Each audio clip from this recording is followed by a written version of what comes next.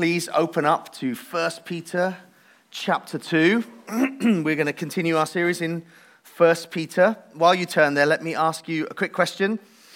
Anybody here seen the film The Lion King? All right, okay, if you just raise your hand, bit of audience participation, it'll keep you warm as well as we raise our hands. So, who hasn't seen The Lion King? All right, great. So, my introduction should need little introduction.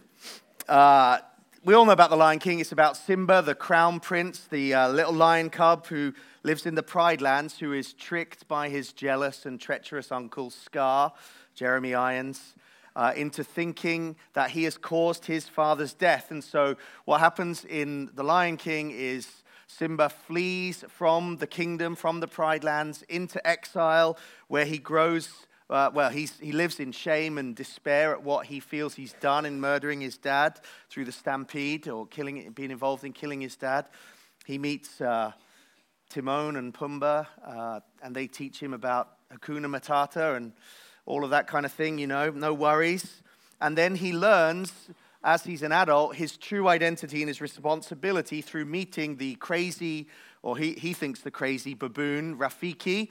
And there's a turning point in the film, if you've watched it. And I was going to show the clip, but we can't because we don't have the right license, and so we'd be breaking the law. So I just want to acknowledge my faithfulness to the law there, even though it would have been better to see it.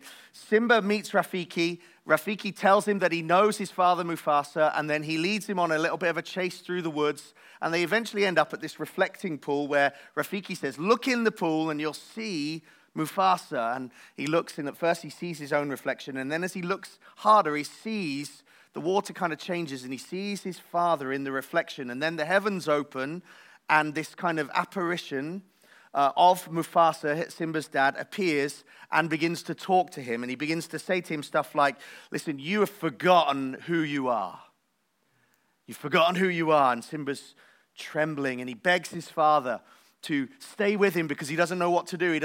He knows he should go back to the Pride Lands and try and rescue it from the evil kind of reign of his Uncle Scar.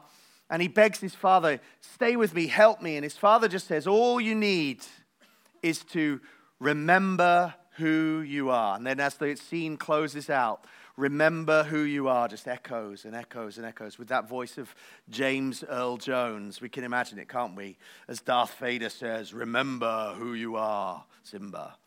And my cold kind of helps with that, at least in my own head, to think that I sound like James Earl Jones. And then Rafiki watches as Simba runs off back to the Pride Lands to defeat Scar. But the thing that I want you to remember, if you go home and you can watch it, is this phrase that James Earl Jones says as Mufasa over Simba: "Remember who you are." And that is what Peter has to say to us this morning from this passage. In a similar way, he's speaking to elect exiles, people who are living outside of their true home, in a broken world that's hostile to them. And he comes with a poignant reminder: remember who you are. Now, last week we began in verses 4 to 8 of chapter 2, where we talked about the greatest building, that God is reminding us who we are by turning our attention to the fact that as Christians we've become living stones who are joined to the living stone, the cornerstone, Jesus Christ. And together, he is building us with divine intentionality and care. He's shaping us and fitting us and chipping away at the old blocks to make us into his spiritual house. A place where God is happy to dwell.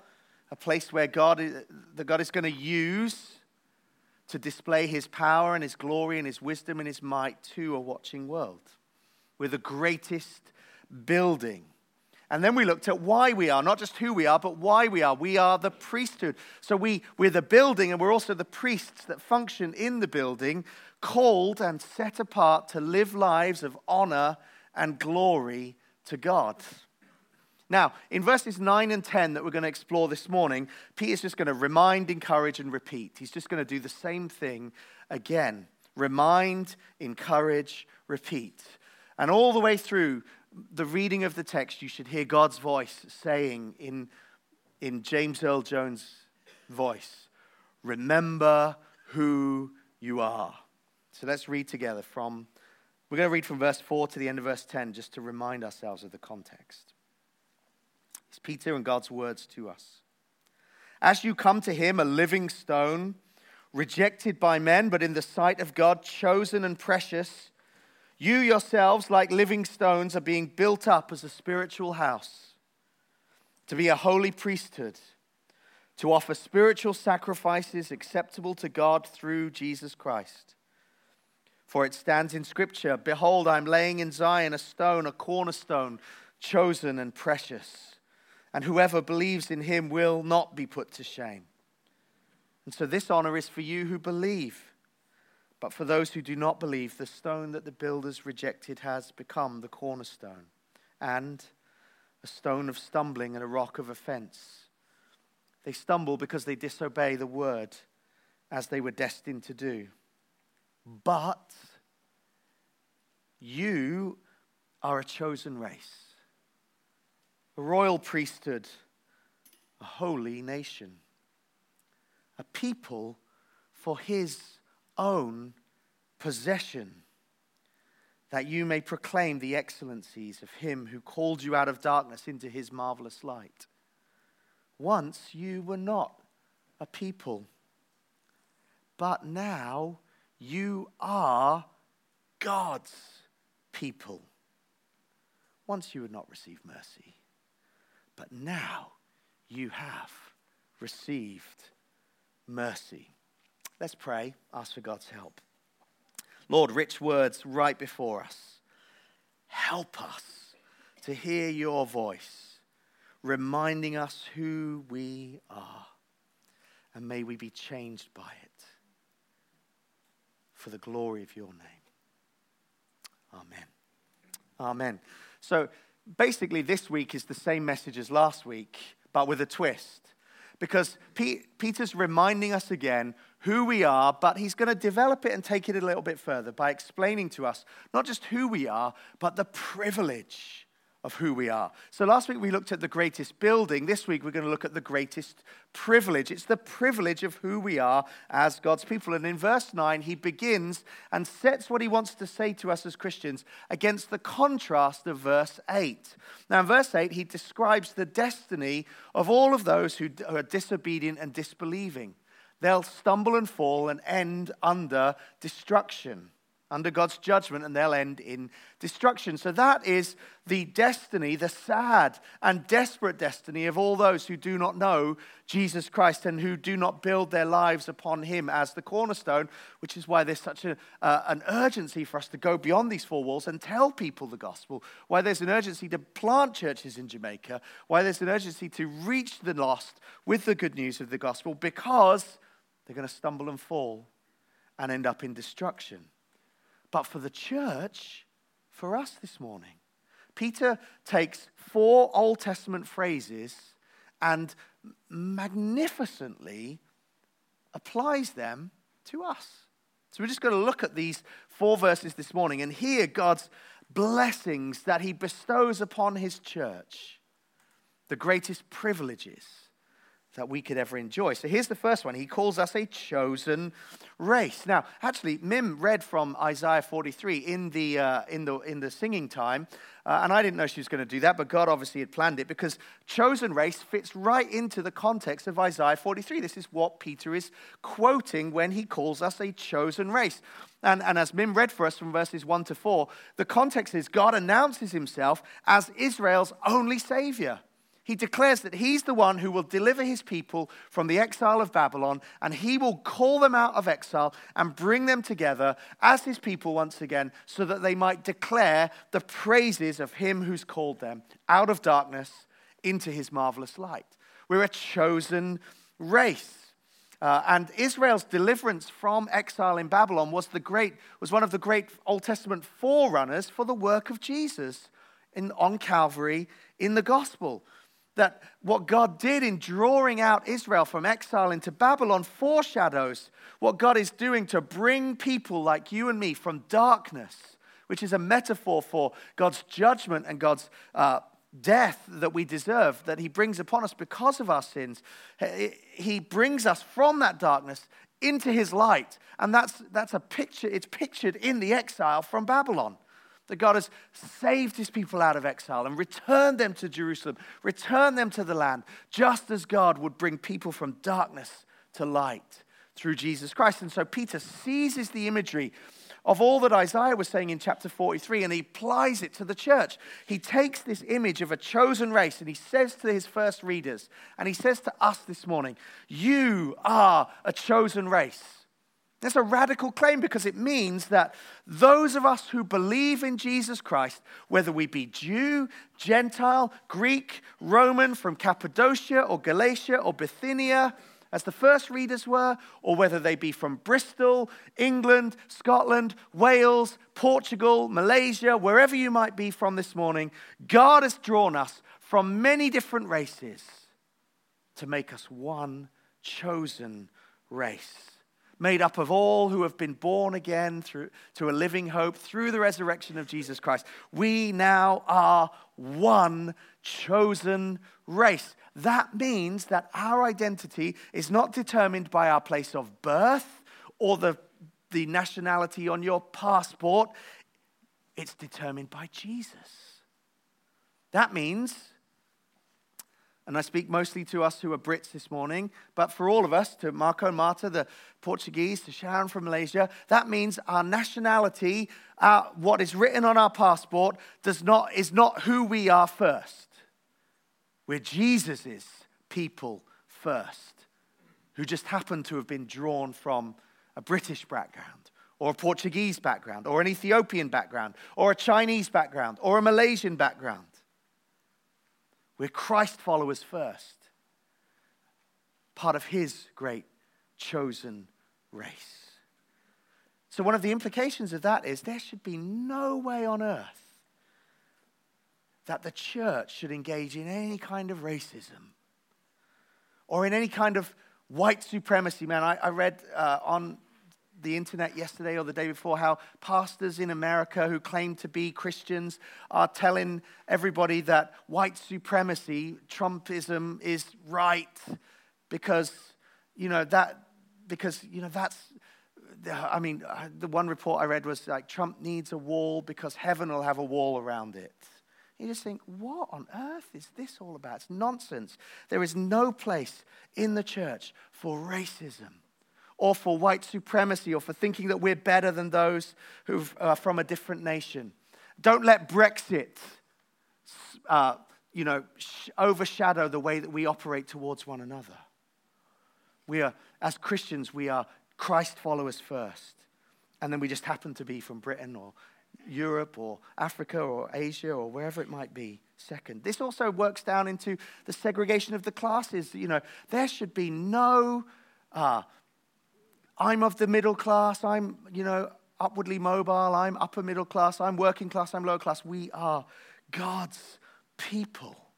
Paul says as much in Galatians chapter 3:28. There is now no Jew nor Gentile, slave or free. We're all one in Christ Jesus. We're a chosen race. Remember who we are. Secondly, royal priesthood. This is a quotation from that's taken from Exodus 19, verses 5 and 6, where God calls his people a royal priesthood. Now, the priesthood works on two different levels in the Old Testament, okay? So there was the priesthood of Israel, which was made up of Aaron and his descendants and the tribe of Levi, who were chosen by God to play a special priestly role within the context of God's people. So they were to be, the priests in Israel were to be the mediators between the regular people and God, and between God and the regular people. And so Aaron and his family and his descendants and Levites played a role, this priestly role. But then also the nation of Israel played a priestly role, a mediatory role between God and the surrounding nations. And by that I mean that Israel was chosen by God to be a priesthood, to be a nation that would shine forth and show off the glory of God and the mercy of God and the power of God and the might of God to the surrounding nations, so that the Moabites and the Philistines and all of those funny named people in the Old Testament So they would look on and they would realize there is no God but the God of Israel. That was their priestly function. They were to mediate between the surrounding nations and God, to declare the praises of the true God to the nations that worship false gods. And so Peter takes this image of royal priesthood and he applies it to the church. He applies it to the first readers and he applies it to us. He tells us we don't have to be descendants of Aaron rather. We don't have to be descendants of Abraham. We don't have to be of a particular tribe in order to draw near to God. We don't need a mediator to come between us and God now. Christ has fulfilled that role. But as the church together, he's appointed us, he's called us, and he set us apart for holiness, like the priests.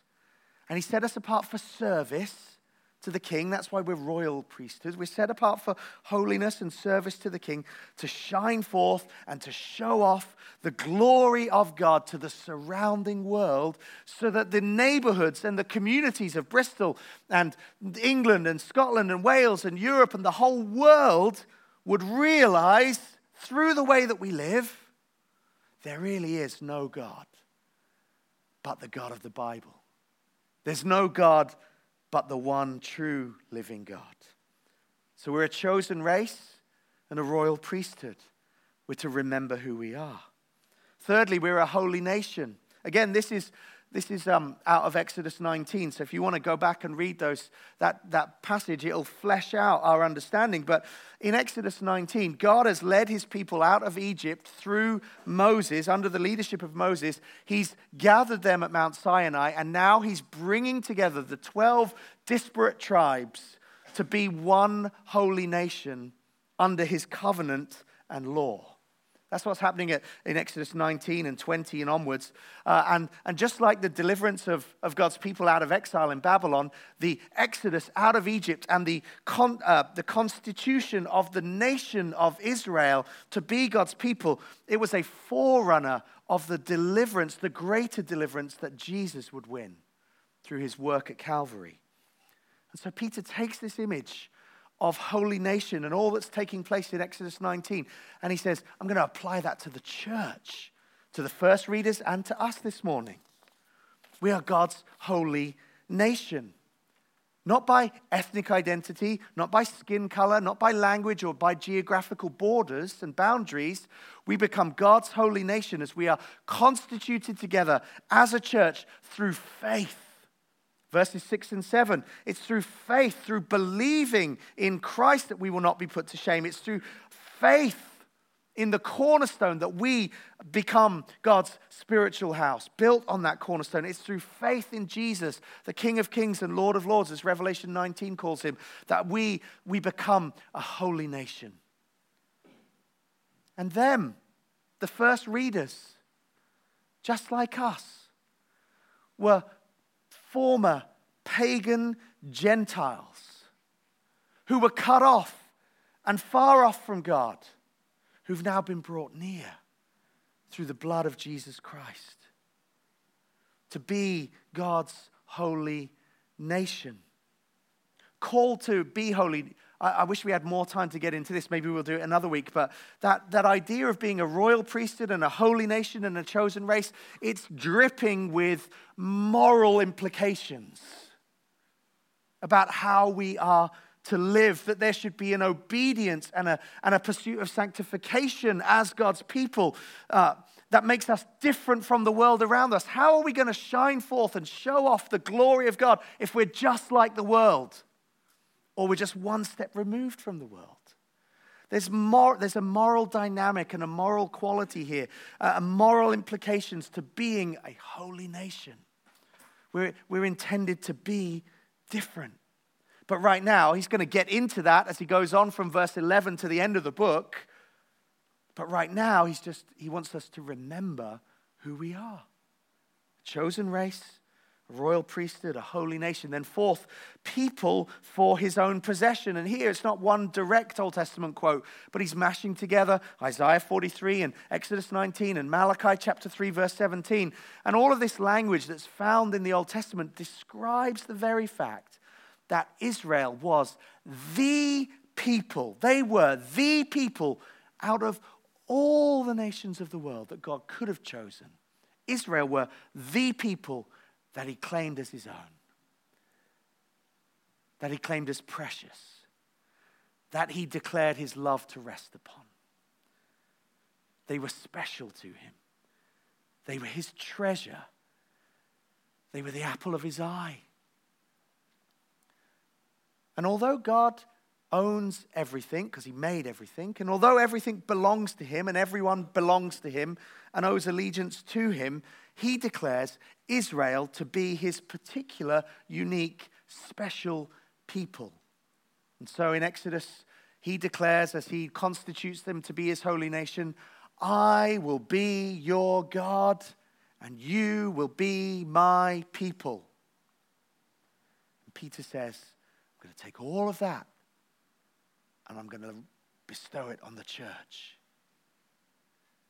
He seizes that language and that imagery, and he takes it to the first readers, and he takes it to us, and he says, look at the privilege of the church.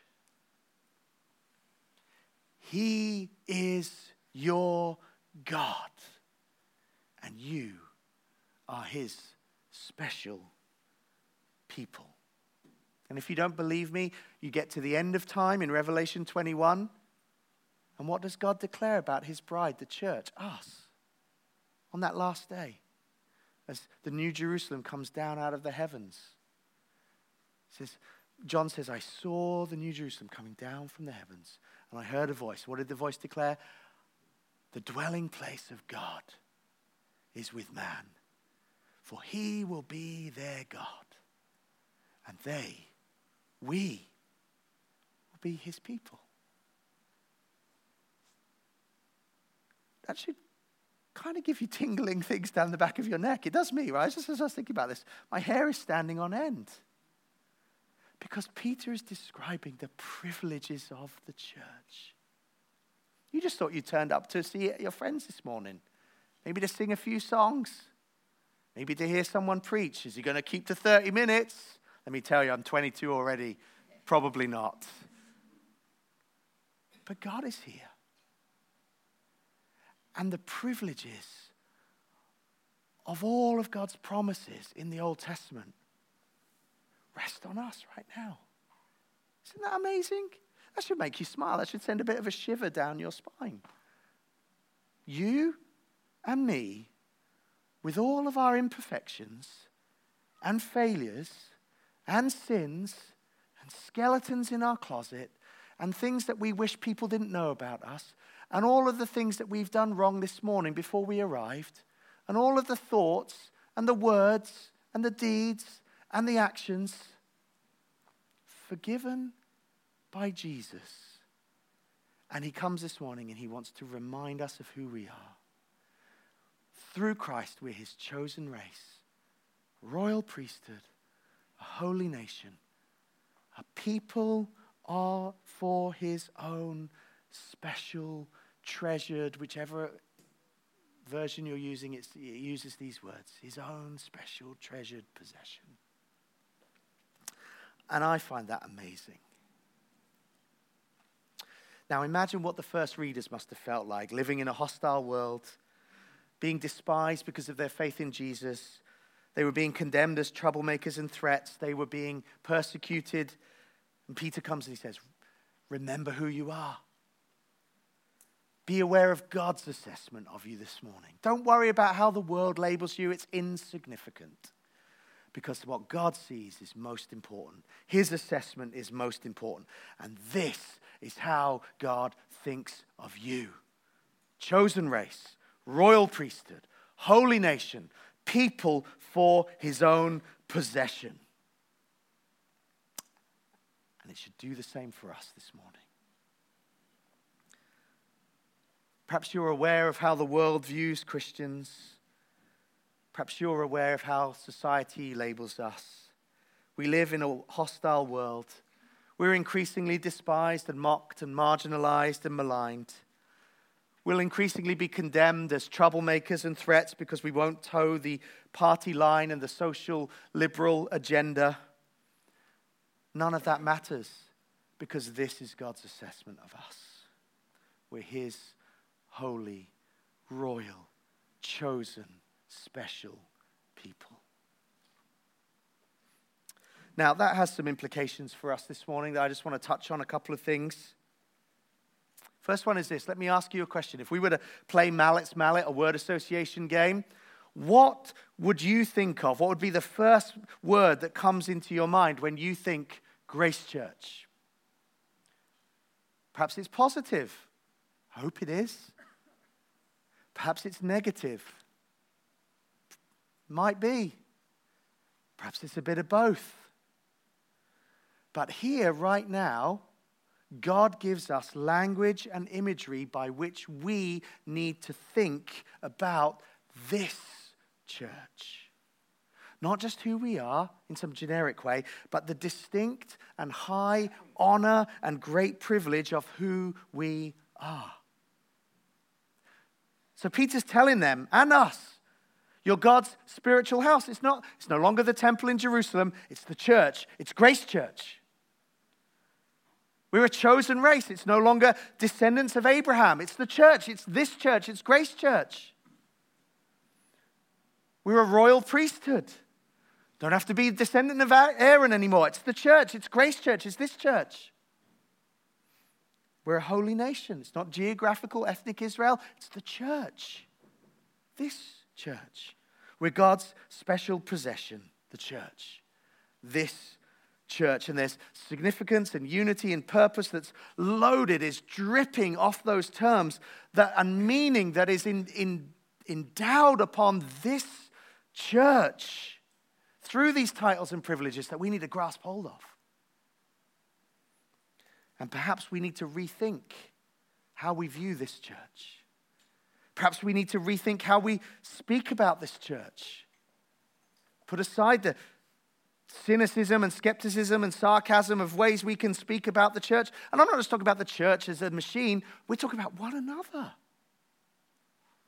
Perhaps we need to repent of our take it or leave it attitude towards the church, or our indifference, or our apathy, or our resentment, or just the fact that we just come as a matter of habit. God isn't happy with any of those things. And I speak to myself before I even speak to you guys. It's very easy for it to just become habit for us to just turn up Sunday after Sunday. But God isn't interested in habit. He doesn't want us to be indifferent towards his church. He doesn't want us to be cynical or skeptical or sarcastic about his church. He wants us to love his church. And do you know why he wants us to love his church? Because he loves it. And do you know how much God loves his church? He was prepared to send Jesus to die for his church. Just think about that for a moment. The people that you are sat next to, that you can see the back of their heads, or the people that can see the back of your head right now. Jesus died for them. Jesus died for you. Jesus died for me. Jesus died for them. And if Jesus loves that person and those people and you enough to die for you, we should love one another. John Stott says this: if the church is central to God's purpose as seen in both history and in the gospel, it must surely also be central to our lives. How can we take lightly what God takes so seriously?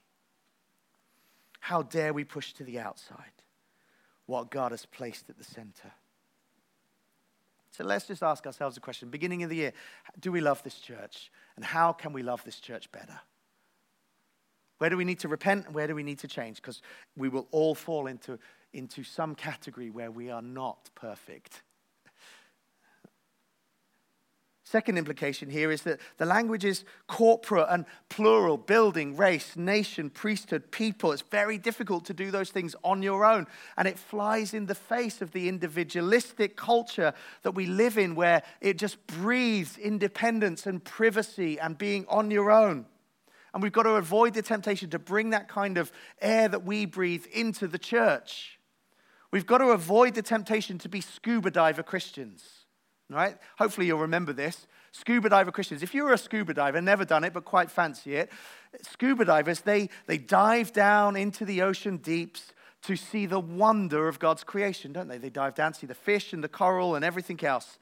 But scuba divers live in their own self-contained system. They just breathe their own air. And they don't really have an ability to communicate very well with other scuba divers who might be diving with them. We've got to avoid the temptation to be scuba diver Christians where we think we could just dive into the wonder of God's creation, but we maintain our own self-contained air system where we just breathe on our own. We're just okay on ourselves. That's not what the church is. It's not just, as we said last week, a bunch of Christians who just happen to be on the same bus heading for heaven. We're not just a bunch of scuba divers on our own self-contained breathing system who just happen to be diving in the same place. We are God's people. He has redeemed us for himself, and he's brought us together into his new community, the church. And so the gospel has saved us and given us life, and that life that it gives us is life together. In Genesis chapter 1, when God creates man, he says it's not good for man to be alone. So what does God do? He creates woman. He puts him in community. And then when we're recreated as God's new creation, what does he do? He puts us together in community. Those words in Genesis 1 are just as applicable when we become recreated as when God first created. It's not good for man or woman to be alone. We need to think we more than just me. And our priority, because we only have limited hours, is that we spend the priority of our time with people in this congregation rather than just any old Christian that we know. Not that it's not good to be together with other Christians, but our priority should be the people that God is building us together with as a spiritual house here at Grace Church. And we should be aiming for gospel-revealing community that is notable by its breadth.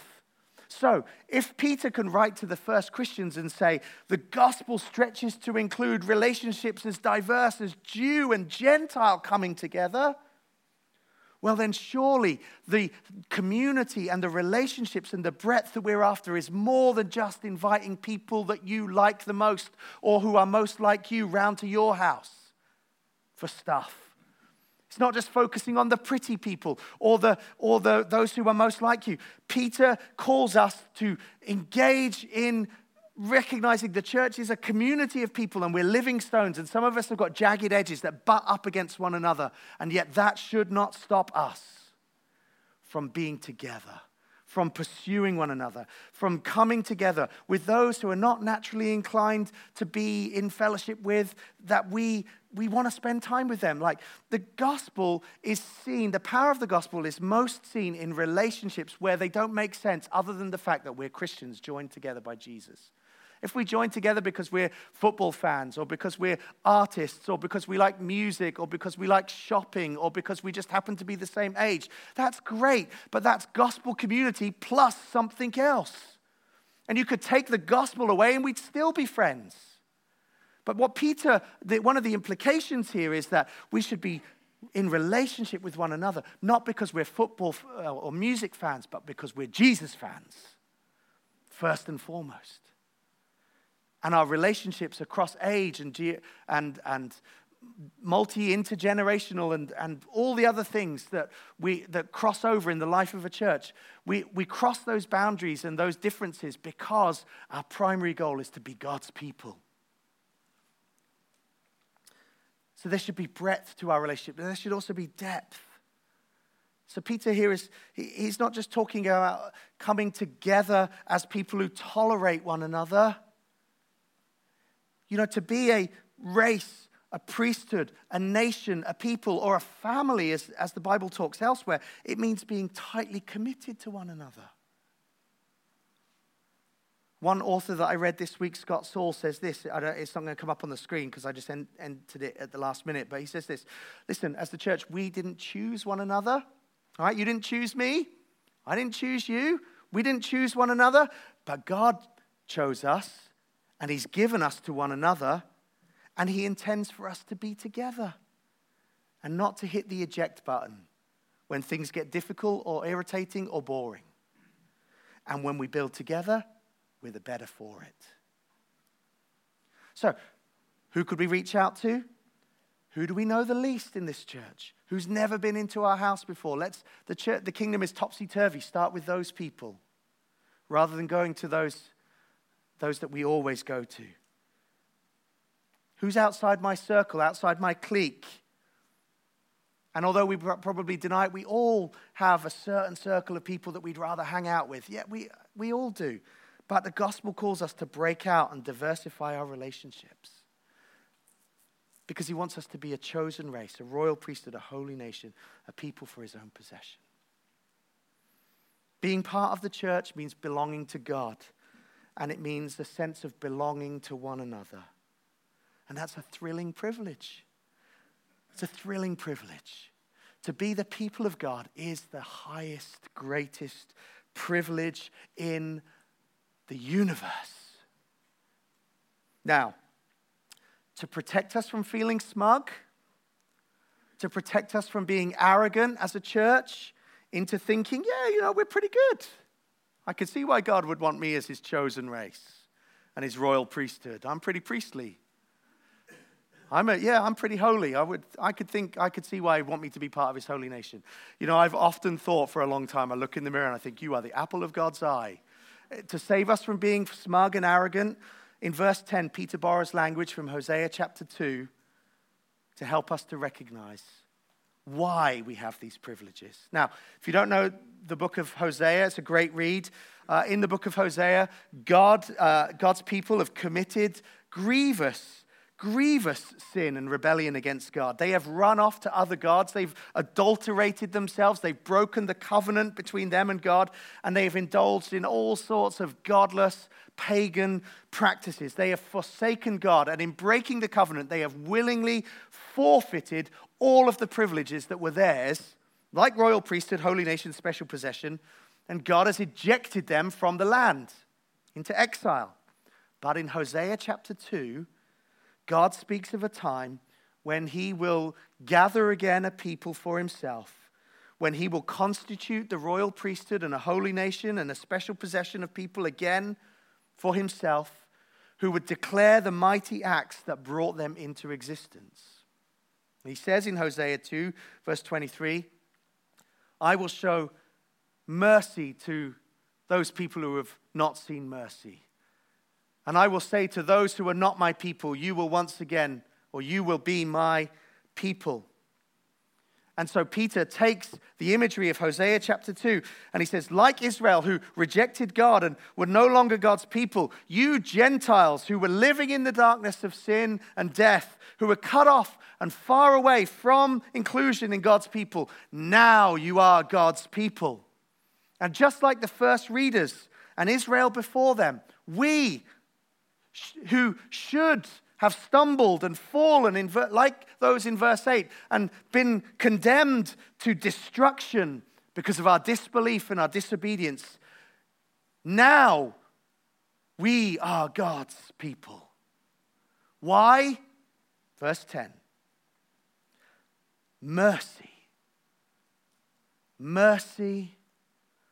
Mercy. Everything that we have, all of the aforementioned privileges and blessings of verse 9, we don't deserve them. We don't earn them. We don't merit them. You and I are not worthy of them. In and of ourselves, we are unworthy to be included in the blessings and to be numbered among God's people. But God is merciful to us. And everything that we have is solely and wholly traceable to the fact that he has mercy upon us. Go back to chapter 1, verse 3, where Peter began at the beginning of this section. And he says, blessed be the God and Father of our Lord Jesus Christ, who according to his great mercy has caused us to be born again to a living hope through the resurrection of Jesus Christ from the dead. You see, the section that runs from 1:3 to 2:10 that opens the book and all of the privileges that are described as individual Christians and as the church, they're bookended by what? Mercy. Bookended by mercy. Peter will go on to say in chapter 2, verse 21, that Jesus has borne our sins in his body on the tree. That's the mercy displayed, so that we might die to sin and live to righteousness. By his wounds we have been healed. Everything we have is by mercy. Finish with this, John Calvin. In Christ, every part of our salvation is complete. As all mankind are, in the sight of God, lost sinners, we hold that Christ is their only righteousness, since by his obedience he has wiped off our transgressions. By his sacrifice appeased the divine anger. By his blood washed away our sins. By his cross borne our curse. And by his death made satisfaction for us. We maintain that in this way man is reconciled in Christ to God the Father by no merit of his own, by no value of works, but by gratuitous mercy.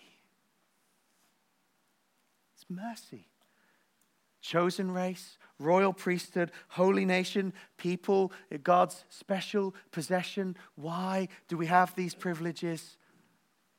Mercy. Mercy. Mercy. And he wants us to remember who we are and the great privilege of who we are. Our sins, they are many. His mercy is more. Praise the Lord. Let's do that together. Let's pray and let's sing. Father, thank you this morning for your mercy. And thank you that through that mercy, you have called us out of darkness into your wonderful light. To be your chosen race, royal priesthood, holy nation, and a people for your own possession. Lord, let us marvel at the privileges that we have, and let us marvel even more at the mercy of our God that makes it possible. In Jesus' name we pray. Amen.